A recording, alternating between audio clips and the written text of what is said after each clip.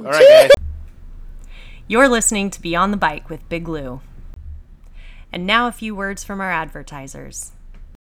Welcome to Cismontane Brewing Company. We are located at 1409 East Warner, Suite 6, Santa Ana, California 92705. We are open on Monday through Thursday from 3 to 9, Friday and Saturday from 12 to 9, and Sunday from 12 to 6.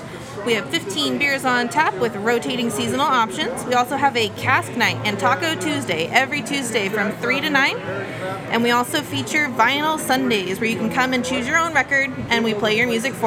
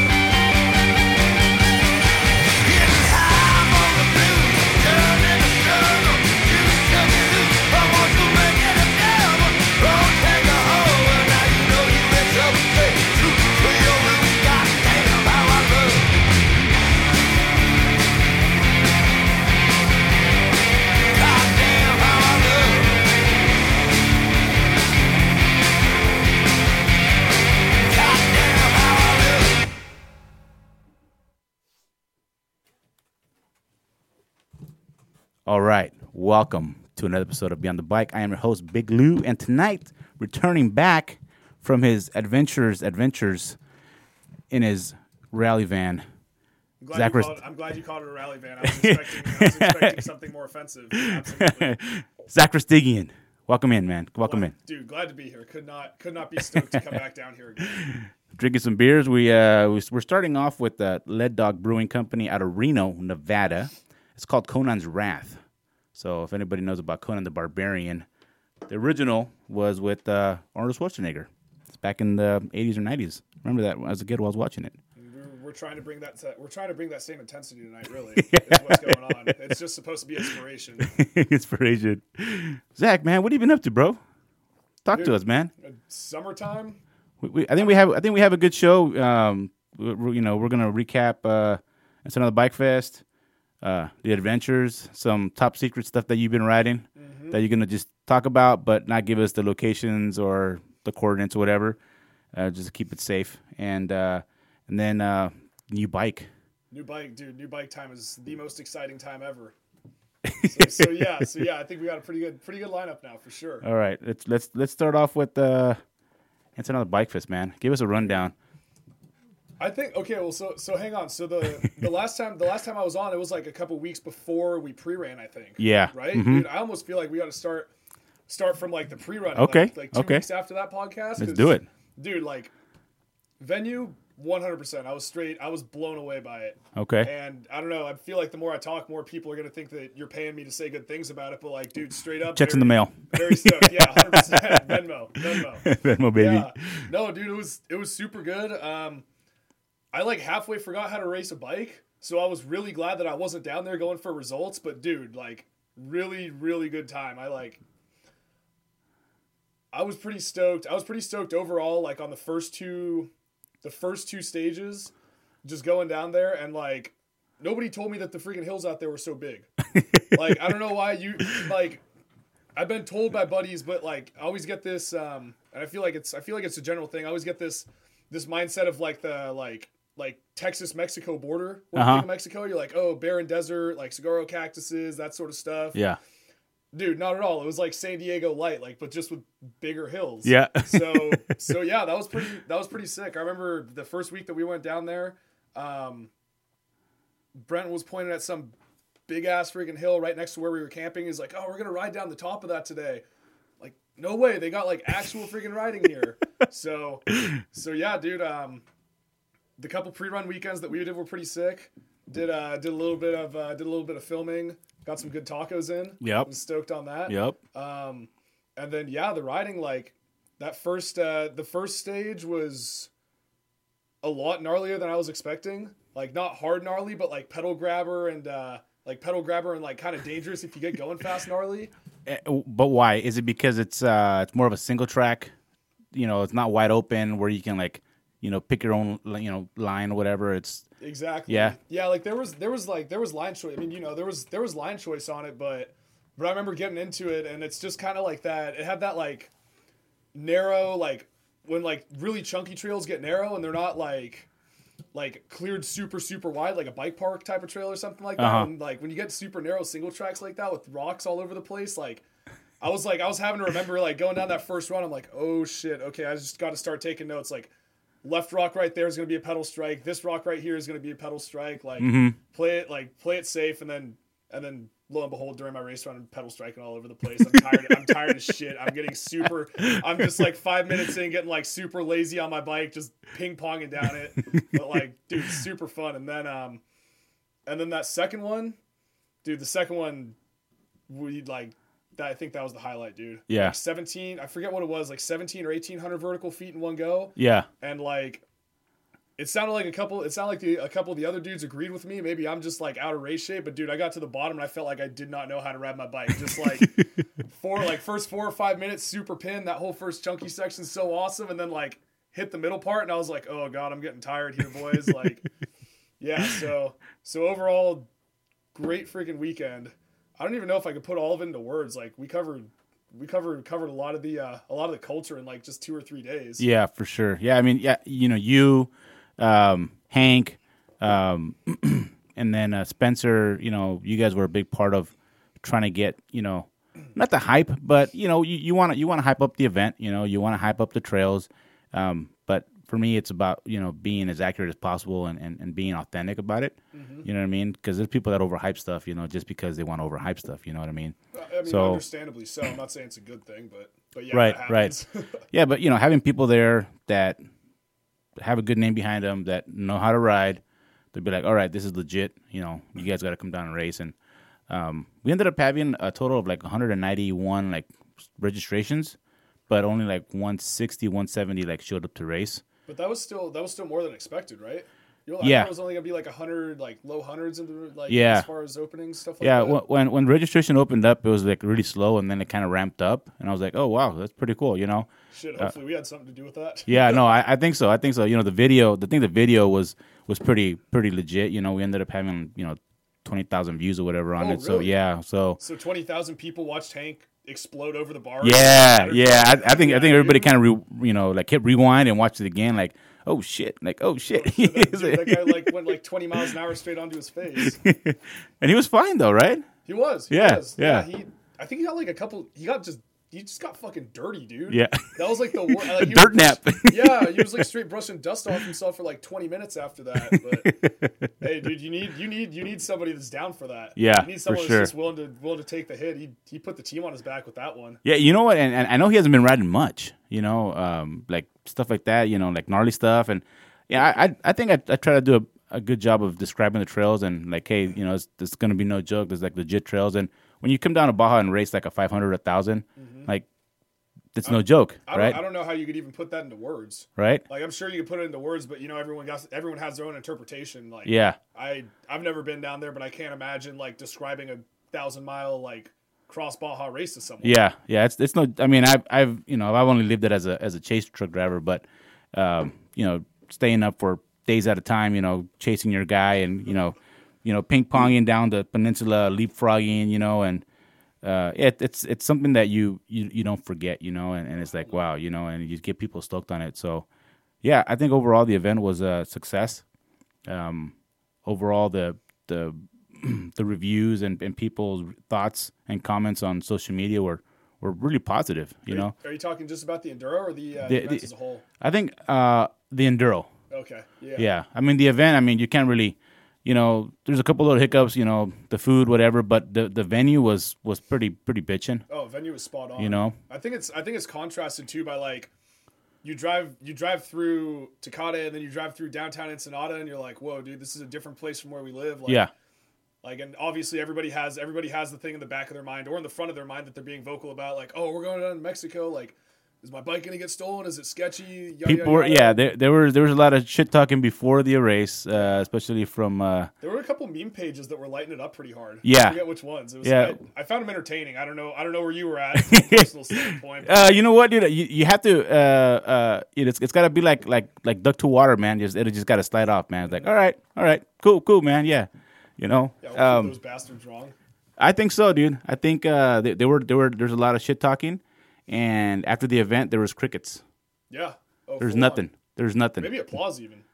Yeah. I There would say was potential applause. there was no memes or nothing after the event. It was like before, and after like the event happened, and there was like nothing. Yeah. Well, that's kind of what I was getting at. Is you drive through Tecate, you drive through downtown Ensenada, and like aside from the super bitch and tacos, like people that haven't been there before might be like, oh yeah, like I don't know about this. This is kind of sketchy. And then you get to Horsepower and you're just like tucked away in this little fold of paradise, like 3-4 miles outside of town, and it's like gorgeous. You got everything you need there. It's like perfect spot for the venue, like proximity to the trails, and like, dude, I think that blew at least a few people away. Oh yeah. Like I was so stoked when we got down there that night. I was like, we're staying here. Yeah. Like.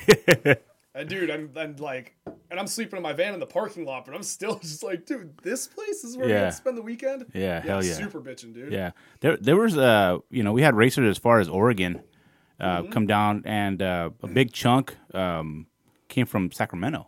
Yeah. There was that big group of dudes in pro class, and then like Noah Katropa, Scotts Valley. Down. Yeah, The Scotts Valley team. Yeah, those guys brought a lot of people down and race, and there's people from Reno as well that came down and raced. So I think we had a good positive outcome on the event. People were happy. No bikes got stolen. Everybody felt safe. People brought their families down. People came down to Mexico for the very first time ever. Oh yeah. I think Essence was one of them. She was the first time ever in Mexico. I think that was your first time in Mexico too, right? During the pre-run, that was the first time I gone down to Mexico, and it was funny as hell too, because we did that show back in February with Brenton and Jordan. Yeah. And we were talking about like that whole last part. We were talking about like, oh yeah, you got to come down to Horsepower. You got to come do the event. So I like came back the next day, and I was like, just casually mentioned like, or my mom was talking to me about it, and like, I just casually messaged her and I was like, yeah, it's super cool. Like, we're going to go down to Mexico next week. She's like, wait, you really?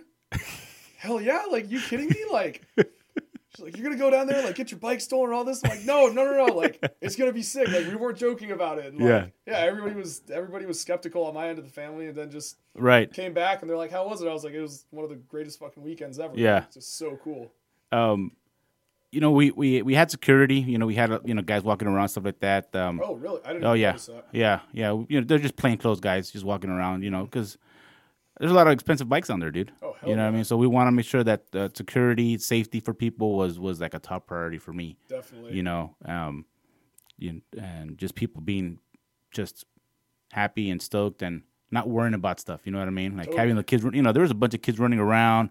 There was people who were like riding the horses, and you know, there was a husband and wife. They got there on Friday, and they wanted a pre-ride, and they had nobody to take care of the kids. Right? They're like, "Hey, we got to go pre-ride." So I was like, "You know what? I'll take care of them. I'll go get you guys signed up. You know, register. You know, with Oscar and their camping spot or whatever." And I told the kids, "Hey, man, just don't get hurt. You know, your parents are out there riding. You know, they're out there pre-riding. Don't get hurt. You know." And they came back, and they're like, "Cool. You know, usually we don't bring the kids around. It's usually they told me usually like." You know, the wife goes or the husband goes and rides. Yeah. So it's very rare that they ride together. So they're pretty stoked about that. And for me, it was like, all right, cool. You know, we're doing our part to get people stoked on coming down to Baja. Oh, absolutely. You know, race day, I think, you know, we have to work on some stuff for sure. You know, just first race hiccups. You know, we gotta sort some stuff out. But the shuttles worked super well. Yeah. For how everybody was finishing, and the fact that we only had like a couple really big shuttles as opposed to like a bunch of small trucks. And it was kind of like, okay, we got to have everybody on one of these like that. That worked surprisingly well. That was super good.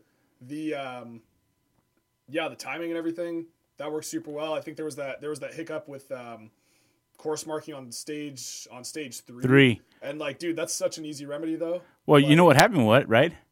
All I know that happened is like, I was one of the first guys down. I blew that fucking corner and I'm like, 5 seconds like past the corner, I'm like in my head, I'm like, do I just not remember this part? And like 10 seconds it's starting to hit me. I'm like, maybe I went the wrong way. And then like 20 seconds in, I was like, oh Jesus Christ, like I hope it's just me. Yeah. And then like and then everybody came down. They're like, what the fuck? So this is what happened. You know, there was a people decided to do a land grab on our race day on Saturday. What the hell's a land grab? So, you know, all that was private property. We're racing on private property. Oh, really? Okay. Yeah. So people decided to stake a claim. It's kind of like the Western days, you know, the Wild Wild West. Like, you know, like I think there's movies out there like that where, you know, you're running. I think what's his name? The guy from Top Gun. Tom Cruise. Tom Cruise. Yeah, Tom Cruise was. Yeah. Right. Sorry. Yo, stop drinking, dude. So people. There was an election going on, so people, you know, they were promising property to people, so that's why people started sectioning stuff off, and then there was that fire, right? So people were burning all the brush to clear their land, so and it got out of hand. So at one point, you know, I left the ranch and I went to go see what was going on, and it was on the race course, dude. There was flames on the race course. Oh, what? So you know, I made the call and I told Steve, I'm like, hey man, we got to shut this stage down, you know, for the safety of the racers. You know, people were like, oh dude, like I always wanted to race through fire. I'm like, what? Like, get out of here, dude. Yo, it's different than going straight Evel Knievel and like jumping through something that's set up for it. Yeah. So what happened was people started, you know, all the course tape, they started ripping it out of the way. People started stealing the course tape to mark their section of the land. Way. That's what happened. So, you know, I talked to Steve about it, like, hey, you know, this happened. So ultimately it was my call, and we decided to, you know, kind of do away with stage 3. Yeah. You know, and people were upset at me. You know, there was I'm sure. There's a lot of people that would have done really well with that stage because it favored them. It was kind of like flowy, you know, like rhythmy type of deal, and they would have done well, and we took that away, and then they went from like, I think somebody had like a first and went to like third or fourth or something like that. Oh, really? Yeah. So people were kind of pissed, and you know, I tried to explain to them, but I didn't want to, you know, be a dick about stuff, you know. And it's like, hey, you know, it's like I'm trying to Dude, you can only be so much of a dick about not letting people ride through fire. Right, yeah. Like- I'm thinking about the safety of the racers, man. You know what I mean? Like, I don't want people getting hurt. And, you know, there was one guy that got hurt. You know, he broke his collarbone on that stage. Mm-hmm. He just came in too hot in one of those jumps and I think stuffed it into a hole or something. And, you know, medics were there. We had medics all over the mountain. Yeah. And so we took him to the hospital. I was there when they were pulling him out, and we took him to the hospital. They checked him out, and he was like, "Yeah, I'm good to go." So we picked him up, and I think his parents came down to pick him, and we're to take him home. Because his buddy's like, "Dude, like he's fine, dude. We're gonna keep partying." Seriously, I dude. remember hearing about Yeah, that. I'm like, all right, well, we'll take care of him, So Well, dude, we took them out, and he was like, "Yeah, I'm cool. I'll just have my mom pick me up or something like that." And that's the other thing too, is like people don't really think about it that much. Like, oh, what if you like get injured down there? Well, if it's like a broken bone or something, you drive an hour and a half and you're back over the border. yeah, Like you're set up, you're good to go. Like, well, we had four ambulances and we had medical staff at all the stages. I think for the next one we're gonna probably double it. okay, I want to have more. I'd rather spend a little more money on medical staff than be like, oh shit, But we had enough. We had more than enough. More than what California required actually. Safety is one of my top priorities. So and then we hooked up with one of the top hospitals in Ensenada, like high end, like private hospital.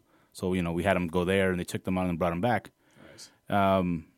But other than that, I think people were getting hurt on Friday on practice day. Oh, no way. Yeah, there's one gal that she already had a plate on her shoulder. She re-broke her collarbone, and then people smashing their faces, like eating shit. I think people were really underestimating what Ensenada was about and the trails. I was gonna say, yeah, I'm sure there's a couple people that probably underestimated that course. Yeah, Like, there's people that came and raced it blind, dude. dude, that's gnarly to me because I had the two weekends that we did, Yeah. plus like a couple runs on Friday practice, and dude, I was still coming into shit and just like, oh crap, right? There's like a corner there, like, oh yeah, this rock garden's super steep, or like I gotta bleed speed off, and like, dude, yeah, blind racing, that's It's no joke, dude. that's something for sure. Yeah, Yeah, it's cool. I didn't think that they were gonna do Friday practice, so I think that was super cool that people were able to do that. yeah. Well, Steve usually they don't allow it. And I was Yeah. like, hey, Steve, people are coming down from NorCal and dude, stuff like that. Oregon. So he's like, all right, let's open it up. I was like, all right, cool. Yeah. So yeah, I mean, overall, I think it was a good, successful event. I think there's a lot of positive that came out of it more than negative. Now we know we know what we need to fix. We're gonna fix it, and hopefully next year we come back stronger, and hopefully we get some sponsors behind us. Nice. So it's a for sure thing next year. Yeah, Nice, dude. yeah. Yeah. Cool. we're already working on a new trail. So Imagine, dude. So my goal is every year, have at least one new stage built, and then so we can rotate around. So it's always fresh. It's always something different. Yeah, that's kind So you're not like, it's the same trail. Like no, like we'll have stage 2 as like our jewel trail because that's a flagship. yeah, Sitting yeah, at the right, top, sitting at the top of that thing and just seeing how far you're about to drop, and then looking off to the left and just seeing ocean. yeah, Like, oh my god, so cool.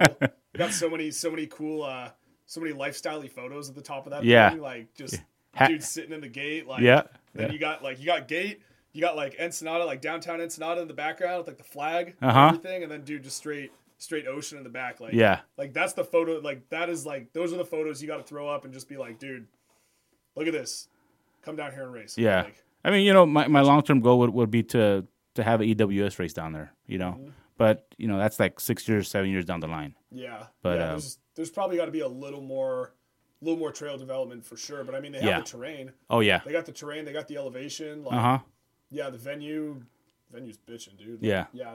There's quite a few good puzzle pieces there so far. Yeah. I think the only way for it to really work out is to invest in a chairlift. Yeah. You know what I'm saying? I'll throw down a couple hundred for that. That'd be pretty sick. That'd be the only chairlift in Mexico, dude. I was gonna say, yeah. You know? I'm sure, like Seriously, that's that, not even. Yeah, that's not an exaggeration. no, is it? no, no. I- That's for real, dude. Never even thought about Yeah, that. that's for real. So, your adventures, dude. What? You're always on the road, dude. Well, yeah, it's kind of like if you look at Instagram, you wouldn't think it, but like I'm pretty much 7 to 5 almost every day during the week. So Uh-huh. when I got all those weekdays booked, I'm in school still pretty hardcore right now for the next few months till I graduate, and then when I'm not in school during the week, I'm at work, and I'll get out during the week. I'll do night rides if I have to during the winter season, but culmination of all that is weekends come, and I don't know. I just feel a need to maximize it. There's so many. A need for speed. Oh, 100%, There you go. dude. I don't want to be cheesy as hell and say that, so I'm glad you did. But no, dude.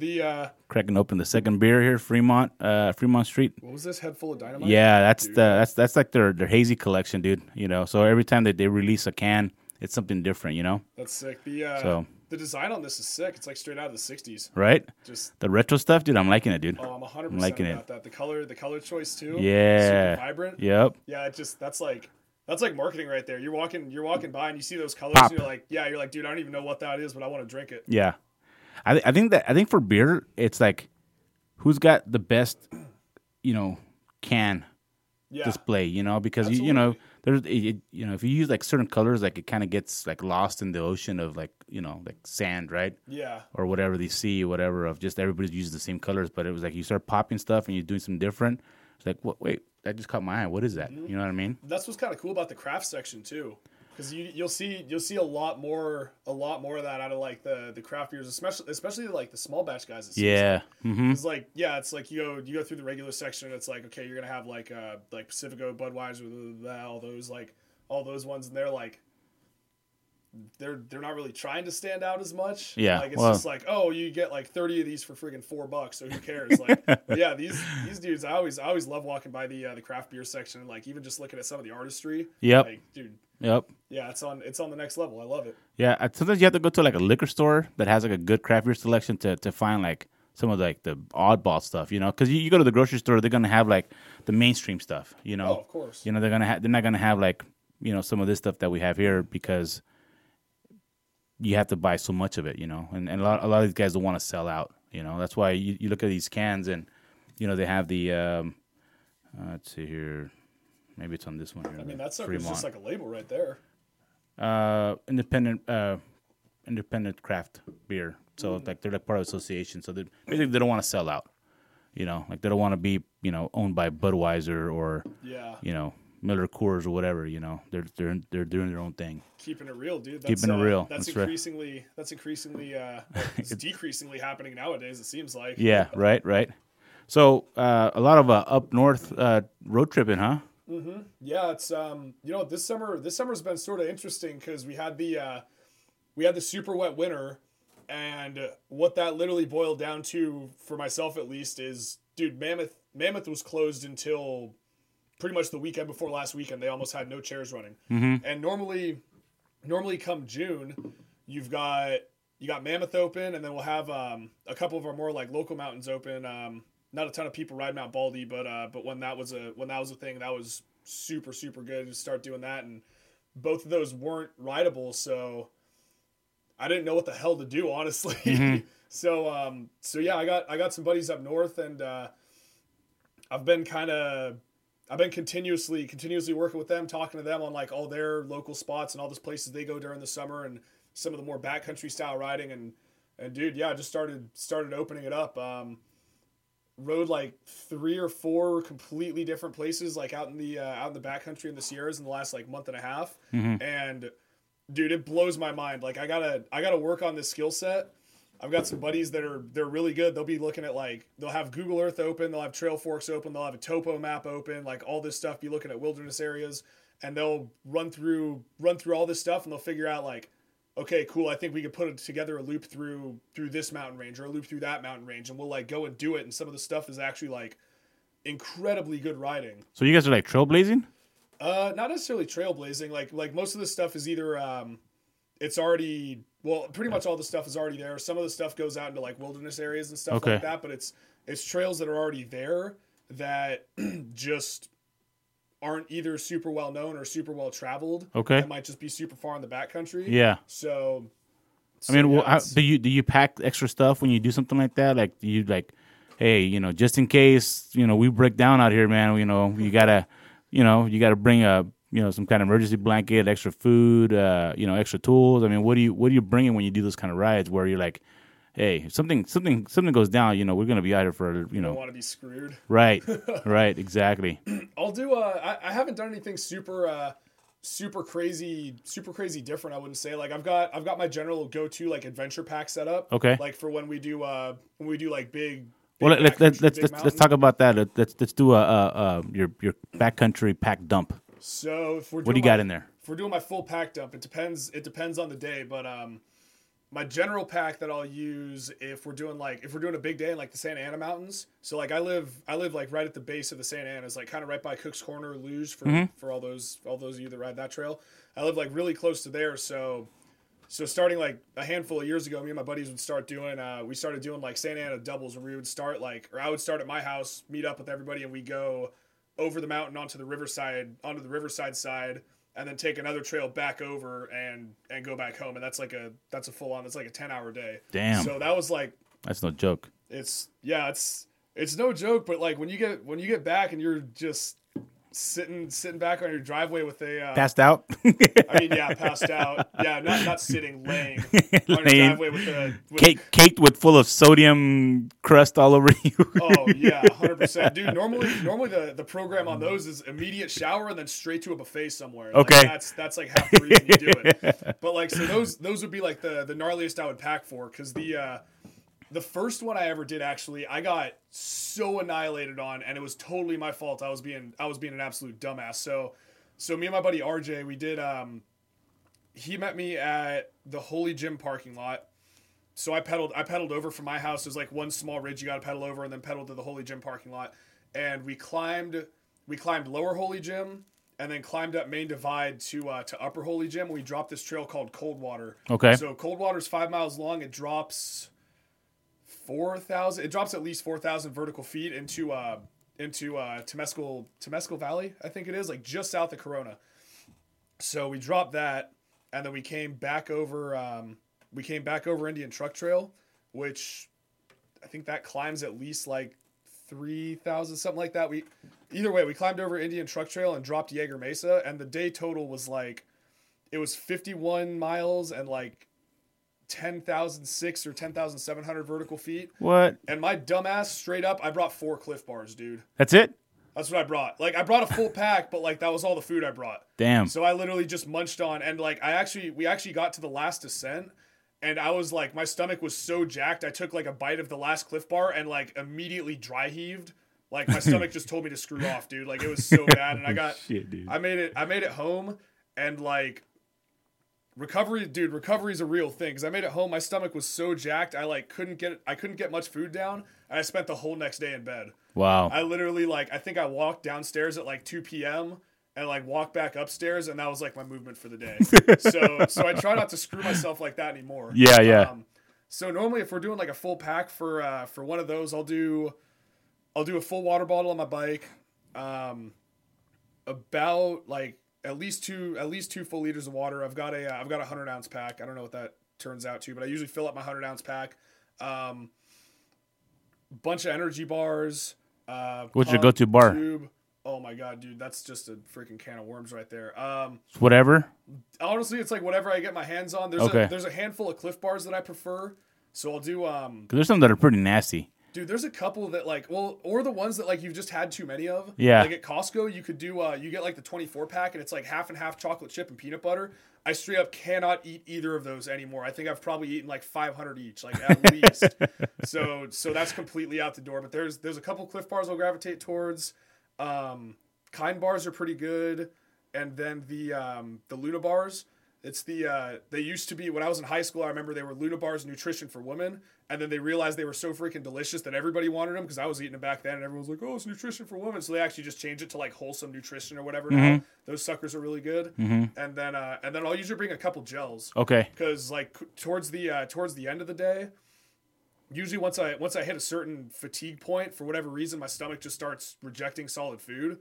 So there was actually one time, me and a couple buddies, we were doing another one of those doubles, and we were sitting at Santiago Peak on the way back, and I was like trying to take bites of this Cliff Bar, because we've been up there for like 20-30 minutes, like just kind of watching the sun go down.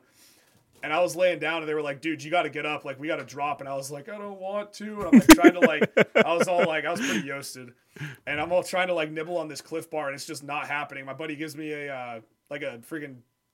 It's like a tangerine Cliff Shot, one of the ones with like the triple caffeine in them. Uh-huh. And he hit me with one of those, and boom, I was like right up. So now I do like a couple of those in there. Okay. And then I got my spot tracker always with me, and that's vital, huh?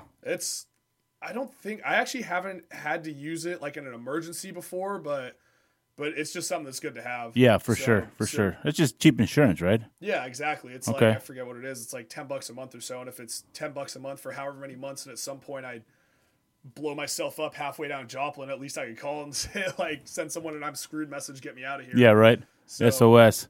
Exactly. What about tools, spare tubes? I mean, what are you bringing? I'll normally run like at least 2 spare tubes, usually because there's somebody else there that'll blow a tire and not have a tube. Go figure. Yeah. Go figure. Yeah, pump, 2 spare tubes.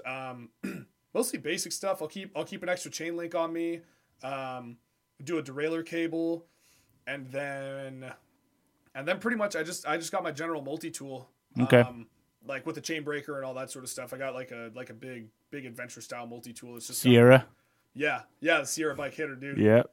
Got my chain. Shameless plug. 100%. Oh yeah, I forgot. You know what's up. Yeah, so I'll just rock that, and I haven't gotten anywhere where that hasn't gotten me back. Okay. So good. So that's where we are currently. Yeah. I'm gonna have to work on it though. Me and potentially one of my buddies. I'm looking at in the next month doing like a few day bike packing trip, either Colorado Trail, which I'm heavily leaning towards, or potentially somewhere in the Northern Sierras. Okay. And dude, that's just on like a whole nother level. Like I thought at first when I was like vaguely kind of starting to like come up with the idea, I was like, oh yeah, I've got like backcountry experience. This will be solid. And like the more I'm setting up for it, the more I'm just like, oh god, like you need a lot of stuff for this. So we're working on that slowly. All right. There's also these trails down in Baja. It's called the Baja Divide, and you can. I think I've heard that name before. Yeah, Baja Divide. Yeah, and obviously it's not like big mountain stuff. You're kind of in the desert and washes, and but you're on the middle desert. And I think it starts in TJ or Rosarito or somewhere, and then you go all the way to like Valle de Los Angeles down there. Oh hell. Yeah.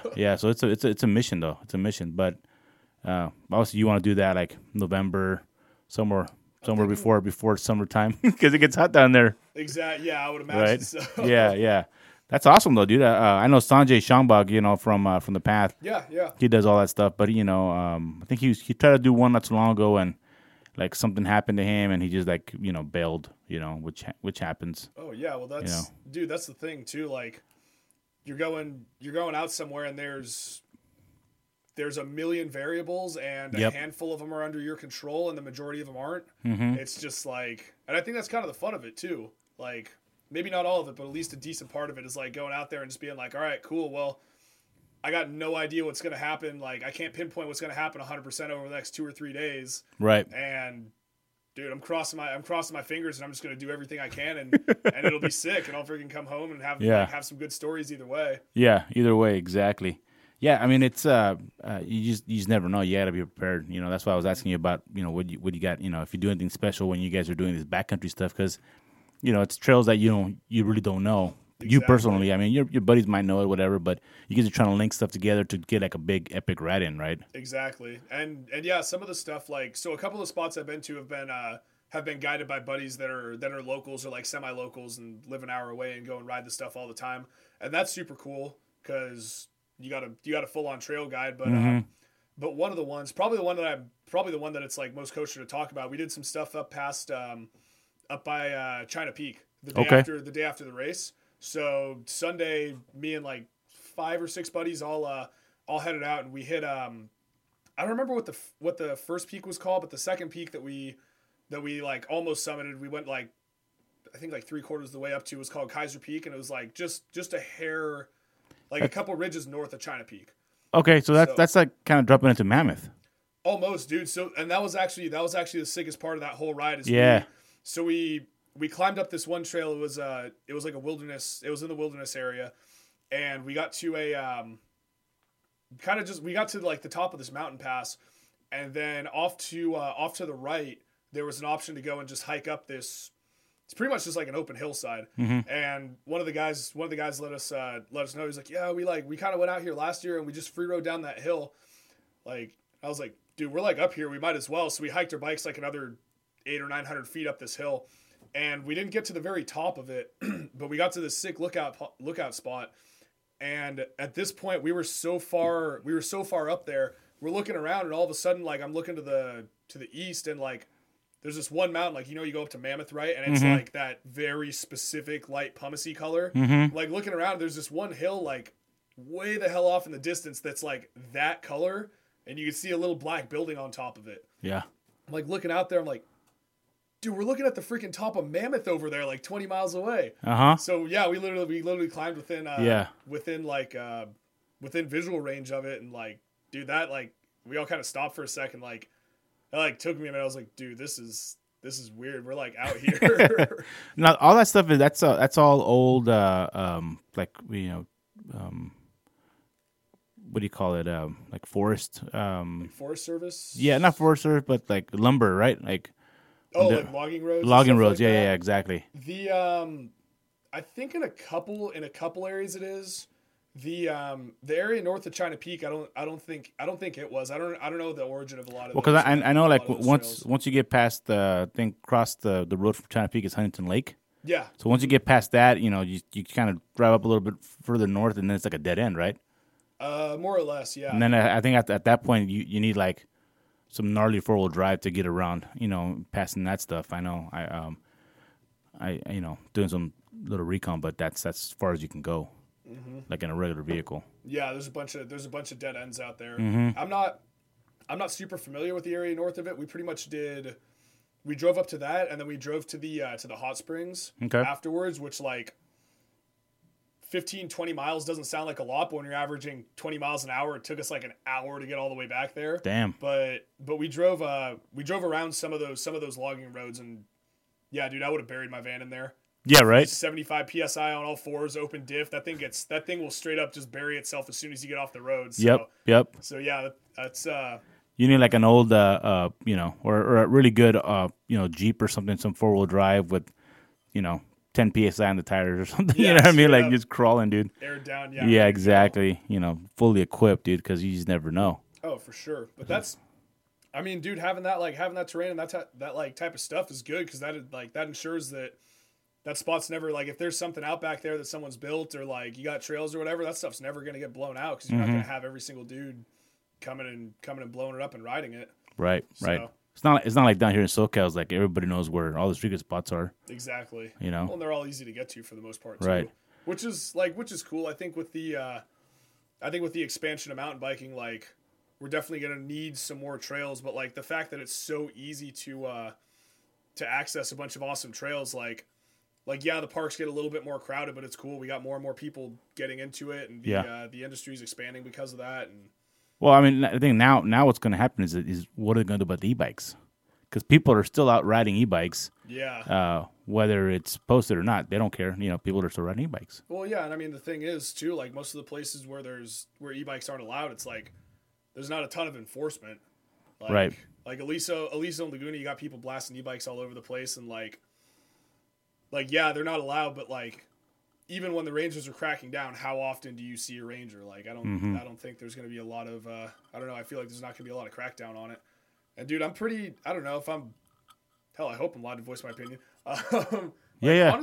Honestly, I think it's cool. Like if I was going to get my dad into riding or something like that, like, dude, hell yeah, jump on an e-bike. But I think like my only issue with it is like, dude, let him ride wherever. But it's just like, we got to have some sort of either like basic training or like some sort of just like, let me put it this way. I don't want to be coming down San Juan going 25 miles an hour and getting into a head on with the dude that's going 15 miles an hour. Mm-hmm. Like, there's just like something, I think some aspect to it. It just doesn't sound I forgot who I was talking to about like making certain trails like downhill trails. Like if you go to Oaks, Cactus, Dude, that's only a downhill trail. Yeah. Yucca is only a downhill trail. Hawk, only downhill. Only downhill. And then you got only uphill trails. Like you got, say, like, dude, make Coach Whip. Yeah, make Coach Whip and what's the one coming out of Anaheim Hills? Like Coach Whip and Deer and Yep.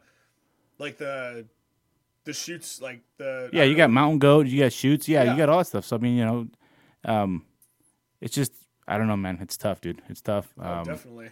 Are you allowed back on the OC Park stuff? I mean, is that over or what? I mean, what are you still on restriction or what's going on? I got what is it, the 8th? I got like a little less than a month till I'm back in. Really? Yeah, and that's exciting. Yeah, it's super exciting. And to be honest, I'm kind of an asshole. I was given an opportunity. Probably back in like November, December, to go and do to go attend like at least one trail work day out there and try and use some of my influence to get some people out there and do that sort of stuff. And like, dude, zero bad intentions on my part, but I just never got around to it because I was traveling every single weekend, and every weekend that I had completely open, I was like, hey, I want to go out to Bootleg, want to go out and ride like Santa Cruz, want to go up to Slow, whatever. And I had all these places I'm checking off my list.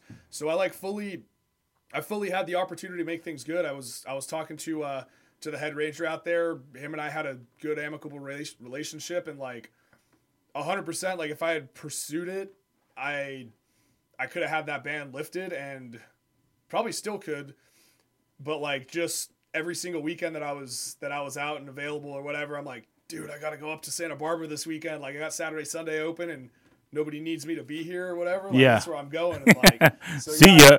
Yeah. Like it wasn't like I just ended up missing a bunch of those days. So no bad intentions. Like I don't feel too terrible. I've done like a little bit of trail work on luge recently and, yeah, me too. Yeah, I heard, huh? Yeah. And and guess what? It is still freaking overgrown. Like, no kidding? Oh yeah, dude, the full it's not bad. It's a hell of a lot better than it was, but like I remember I think the Hoppy Trails guys did that like first session back in May, and then we did the lower part, and then you guys went out a couple weeks after, because after we did the lower part, it started getting overgrown in like 2 or 3 weeks. And then I think there's been 2 or 3 more assaults on it, and like, yeah, straight up, we rode it like last Tuesday, or rode it on Tuesday, and there was still like, there were 2 parts where like I got bushwhacked in the face. I'm like, how did this shit keep growing, dude? Like, yeah.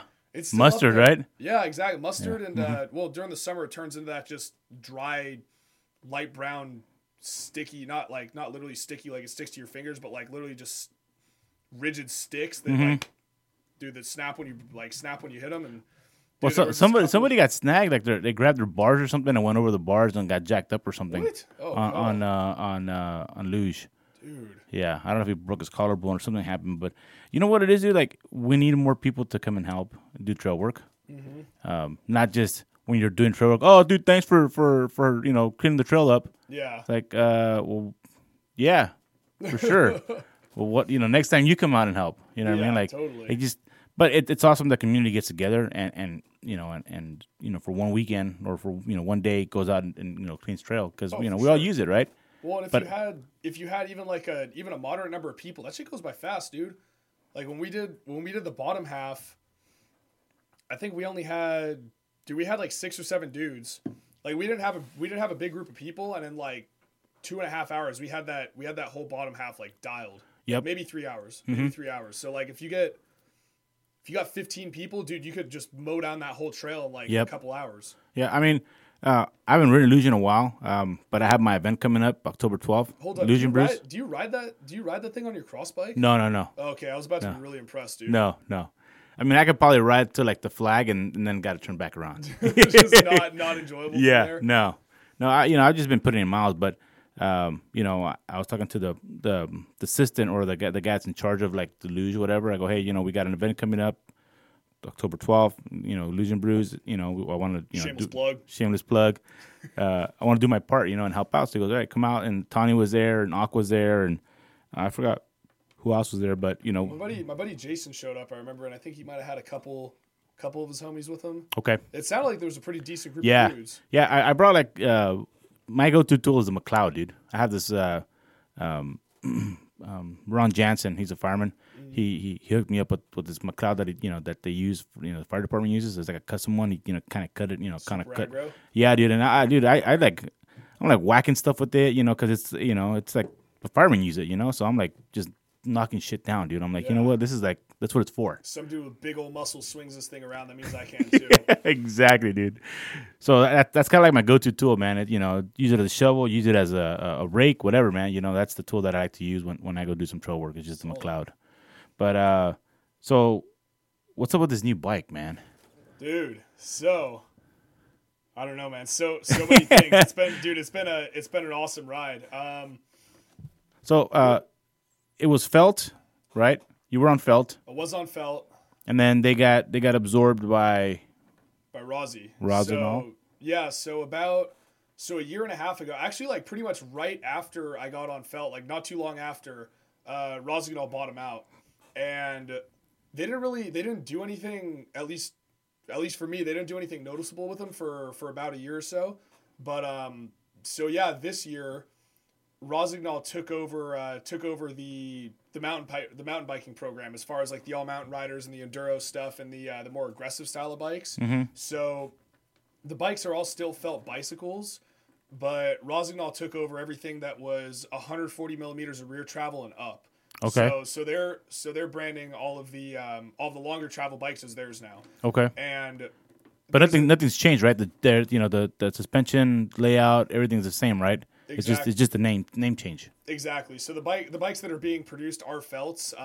There's a couple prototypes that are out right now, and they're still Felt developed, but they're going to be released as Rossignol's. Okay. Essentially. So yeah, they've got the two all mountain bikes that they already had previously. The 140 and the 165 mil travel bike are now branded as Rossignol's, and then there's a 29er medium long travel 29er on the horizon as well. Okay. And yeah, it was actually pretty cool. It worked out to my benefit this year.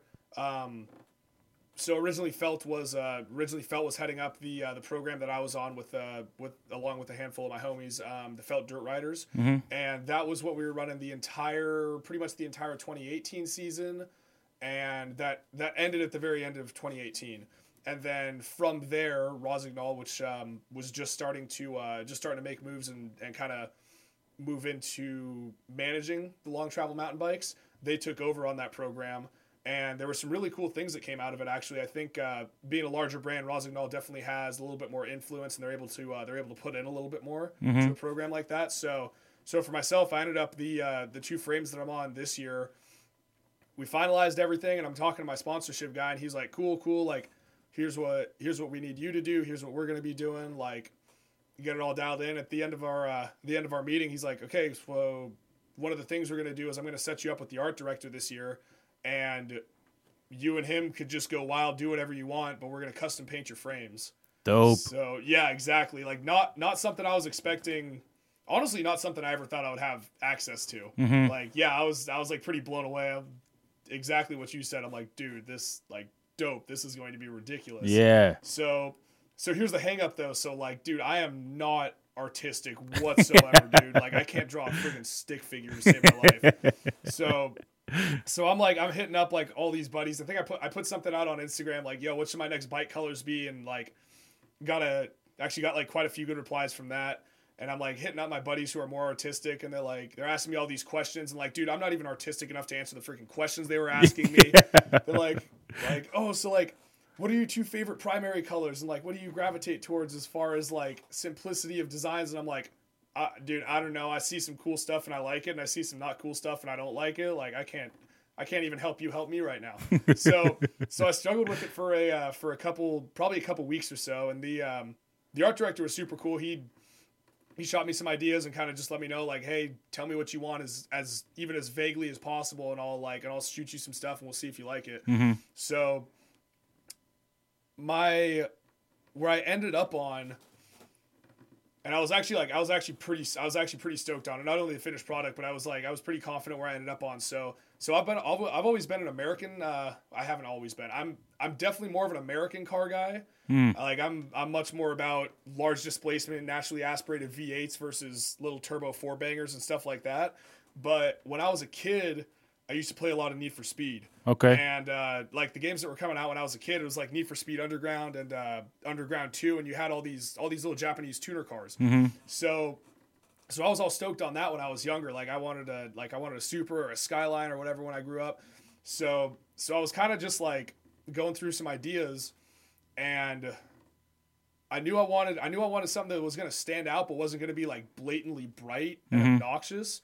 And I started looking, and I came up with the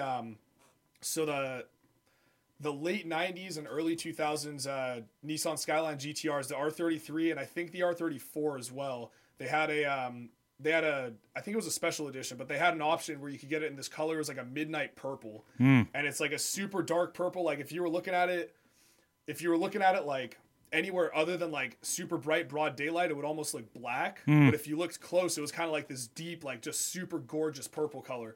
So I came up with that idea, and that's what I wanted the primary color to be. And then I just went like super stupid on the other end, and I was like, I just typed in like midnight purple cars, and there was this obnoxious Lamborghini that had like that midnight purple, and it was just speckled with like bright like burnt orange stripes.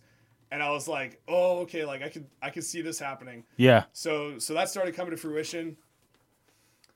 I told the art director more or less what I wanted, like pretty much even with like photos of like all those Skylines. I'm like, okay, that's what I want as a primary color, and then let's do some stripes or like some sort of just like splash of secondary color that's going to be this burnt orange. And he sent me something, and I was like, okay, I want to go darker on the purple. And he sent it to me again. I'm like, I want to go darker on the purple. And he sent it to me again, and finally I'm looking at it, I'm like, all right, cool, I think that's dark enough. So pull the trigger on the design. He shoots it over to me, and I'm like, okay, I think this is going to be good. And then for the other bike, I just decided to do the exact same design, exact same stripes, everything, but just reverse the colors. Okay. So you got burnt orange, and then the midnight purple is the secondary color. So that trigger gets pulled. In between there, they tell me the frames are all going to be delayed for not only myself, but for like all my other teammates too, because apparently my design that I settled on was such a pain in the ass it actually delayed it. Damn, so, that's yeah. going. Yeah, that's exactly. going, Zach. So that was like kind of an offset, but pretty fun. So that all happens. The frames come in. My sponsorship guy shoots me a photo on his phone.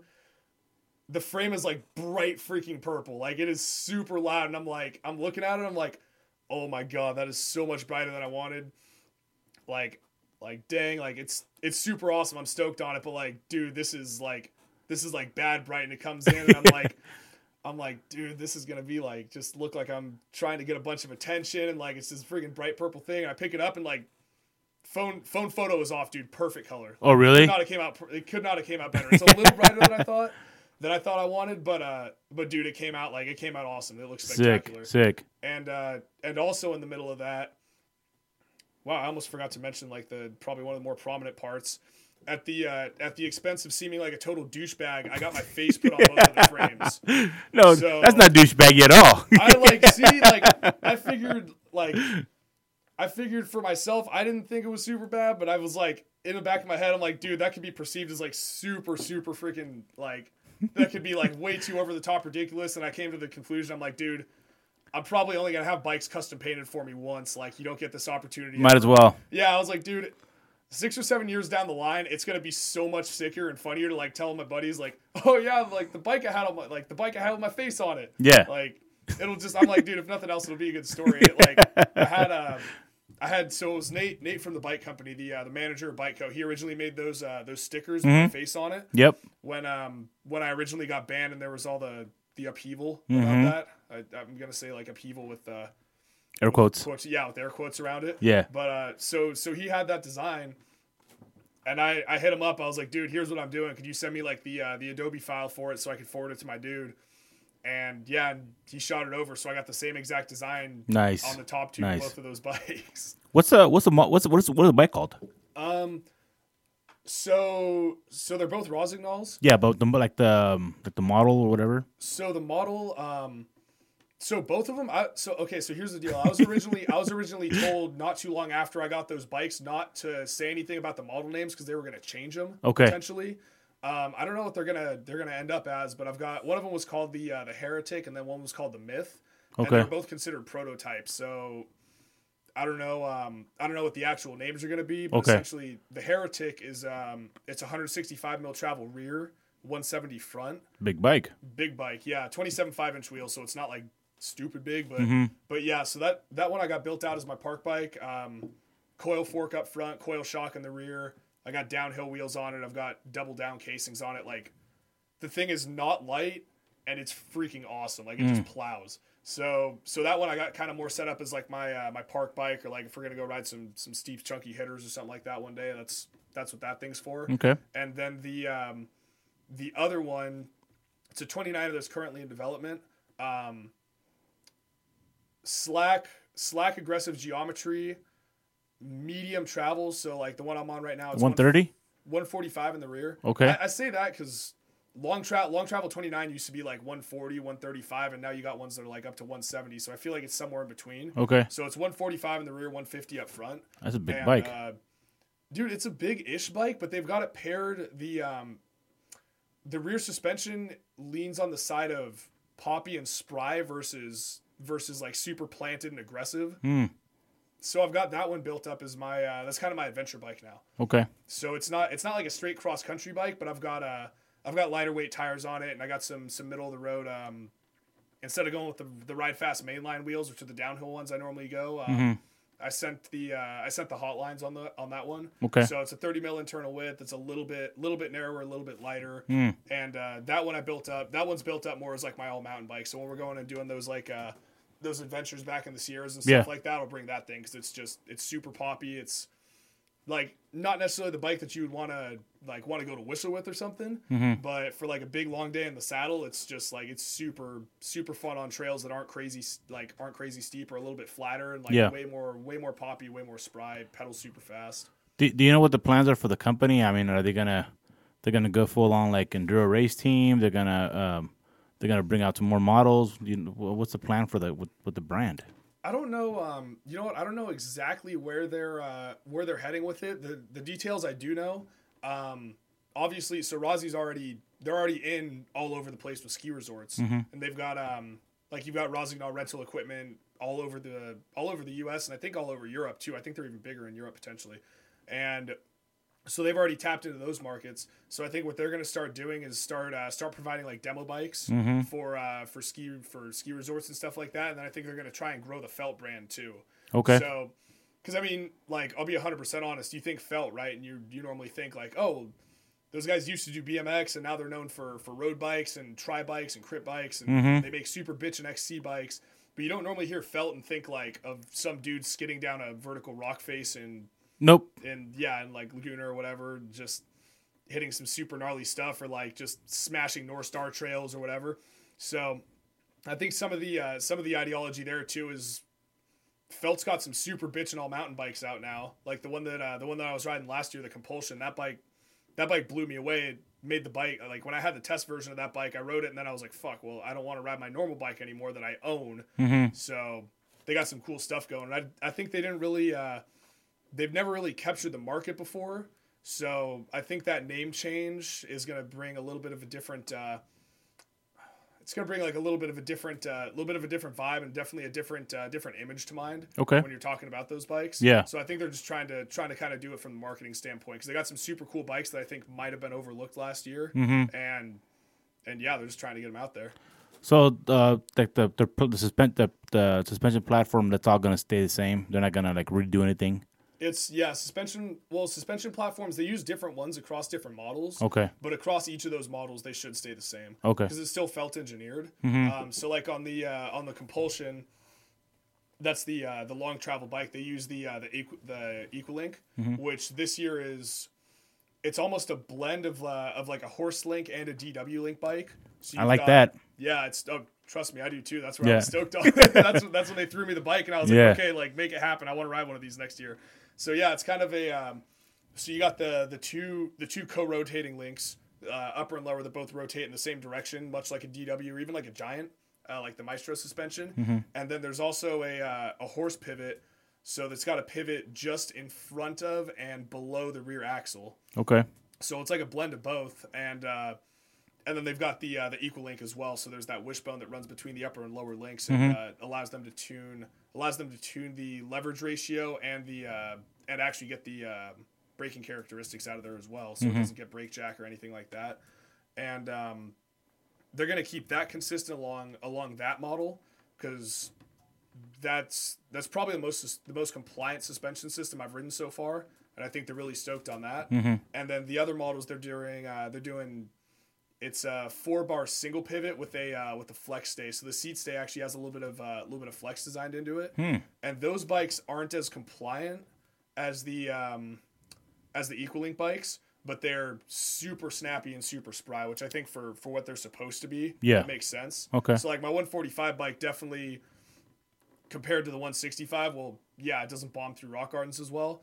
But like if I'm doing luge or like San Clemente single tracks, or if you're riding like Whiting Ranch or something like that, where it's a little flatter, you take 2 pedal strokes and the thing goes. Super quick up to speed. Or if you're pumping it or like trying to boost it and like make some trail double that you're looking at, super poppy and super spry. So they're gonna stay with that on those, and I think it makes sense for it. Okay. So yeah, it's some cool stuff. I've been really stoked on the 29, to be honest, just because I was using I had that compulsion all last year, and it's a 6.5 inch travel bike with downhill wheels and aggressive tires on it, and like I was doing all my backcountry rides on that. Just kind of got used to it, like I wasn't complaining about it.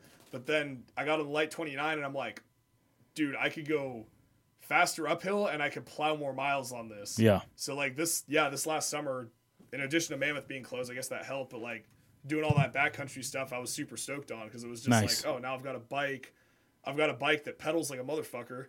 And like when you got something like that, you just want to go and do the sort of stuff that it complements. Yeah, exactly. So yeah, dude, it's been rad. Been good. So I mean, what's next on your lineup? What do you got? What do you got on the horizon for your next adventure? You got something big planned besides the bike packing deal? I mean, is the backpacking going to happen this year or next year? Or what's your plan? It'll be this year. I'm shooting. I'm waiting to hear on one of my buddies if he's going to be able to make it or not. Regardless, I'm going to do it probably within the next month or so. I'm graduating in like the first week of December, and after that, it's like cool. I'm going to be working full time and like doing some pretty serious stuff. Not able to get time off as easily, so I want to make that into like a week-long trip. So if it ends up being like Northern Sierras, I want to do that, make that like a 2 or 3 day thing, and then go out and probably hit like North Star or Tahoe, do some stuff up there. Or if it's Colorado, if it ends up being Colorado, I've got like a pretty solid plan lined up for there. So that trip would actually be drive into Durango, and then you could take the train up to Silverton, which is like, oh man, if anyone here from Colorado is listening to this, they're gonna know I'm wrong, but like I think it's about like as the bird flies like 40 or 50 miles north to Silverton. You can take the train there from Durango. So I'd drive into Durango, take the train to Silverton, and then ride the Colorado Trail from Silverton down into Durango. So that's like, it's like 70, I think it's 74 or 76 miles. Damn. Or something like that. Yeah. At elevation. At elevation, yeah. So yeah. I'm trying to map that out conservatively, but I think it'd be a two or maybe 3 day trip. So either way, ride that portion of the Colorado Trail, which has some insanely good single track. Wow. Do that, drop down into Durango, and then I would try to have at least like 3 or 4 other days where I could just go and ride some bike parks up in the area, or go ride some of the local stuff. Sick. Yeah, so I'm trying to do one last big one before I graduate, and it turns into like just weekend trips for a little while. Right. Because yeah, that's been a weird change from when I was in like community college, and I could just take like working at the bike shop, I could take a week and a half off or whatever, and go to Crankworks and hit a bunch of places on the way up and down, or go out to Colorado for a week or stuff like that. Yep. So. Now you got to put your big boy pants on, and you got full-time work, and you're still at the Ford dealership, right? I am, yeah. Okay. So is that going to be like your long-term goal? Just stay like, kind of progress from there? Yeah, that's where I'm going to be. That's what I'm going to be doing at least for the next couple of years. Okay. I got to get I have two more certifications I got to get until I'm fully graduated, and then I want to stay there. I want to stay there at least a little while so I can get some experience, and if I want to move somewhere else or do something else like that, at least I'll be able to say like, cool, I've got 4 or 5 years shop experience, and I could go and hit up another Ford dealership, do something like that. But for right now, that's where I'm going to be seated at. You plan on getting some like diesel certifications? I've got like if I pass my test, I'll have my diesel certification on Monday. Okay. So I've got diesel like base engine diesel certification right now, and then I'm working on diesel engine performance. That's like the class we're in currently. Mm-hmm. So I want to do a couple of those. Dude, I'll be 100% honest. I don't want to work on diesels like full on. Like I'm specializing in quick service and engine performance. Quick service being mostly like electrical and all the computer modules and electronics that operate in your car. Mm-hmm. So that's kind of where I want to land. Okay. Dude, the diesels are so cool, but like, oh my God, I pop one of those hoods and I'm like your average car nowadays has an insane number of sensors. Mm-hmm. There's so much that you're looking at when you're looking at all the like the parameter identifications. If you got an issue and you're like looking at every single sensor and what it's putting out and what's going on, and then you throw the diesels into that, like you were saying, your dad's new truck. Oh my God, dude! It's just like it is like it's got to be double or triple what you're looking at normally. Yeah, exactly. So I don't know, maybe one day, but like at the moment, I'm like I'm pretty stoked on what I'm doing right now. Exactly. Well, Zach, I appreciate you coming back into the studio talking story with us, man, and hopefully you'll be able to come back down for another Bike Fest 2020. Oh, I'm there, dude. And straight up, can I sign up right now? yeah. I'll straight up give you the money right now. Man. I don't care. We're gonna we got to work on our new video, so we got a new trail that we're working on, and so I wanna get that going. You know, right now we're forecasting it to be about I don't know, like an 8-10 minute stage. Nice, dude. So our goal is to try to get it done by December. So we're gonna start, recruiting heavily some volunteers, and that's one of the things I'm trying to work with Horsepower is them offering free rooms and food and beer and stuff like that for all the volunteers. So it's an incentive for people to come down and be like, all right, cool, I'll spend a weekend down here, but I'm taken care of, you know what I mean? And we'll jump in some razors and we'll go and do some trail work, for the day and come back and eat dinner and hang out by the pool with the fireplace, whatever, and just chill out, and then next morning go home. Dude, I would do that without you paying me for your comp and anything. So that's the plan, dude. So sounds sick, dude. Zach, I appreciate you coming back in, man. Hey, where can people find you on? Find your adventures and all your shenanigans that you got going on. I mean, pretty much all my shenanigans right now I got going on. That's gonna be Instagram.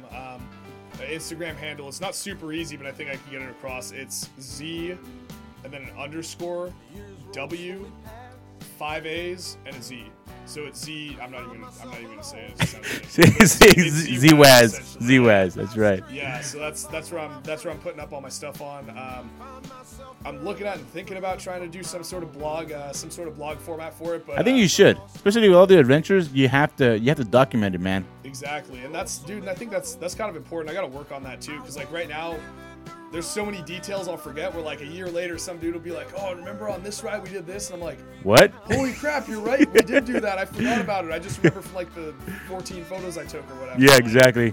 Yeah, I think it'd be awesome to document it and you just have it for memories for the future. Dude, exactly. Yeah, it's totally a selfish thing, totally for myself. Hey, nothing wrong with that, man. All right, brother, thanks for coming in. An episode of Beyond the Bike. Big Lou out. Thanks for having me, man. Against the wind, little something against the wind.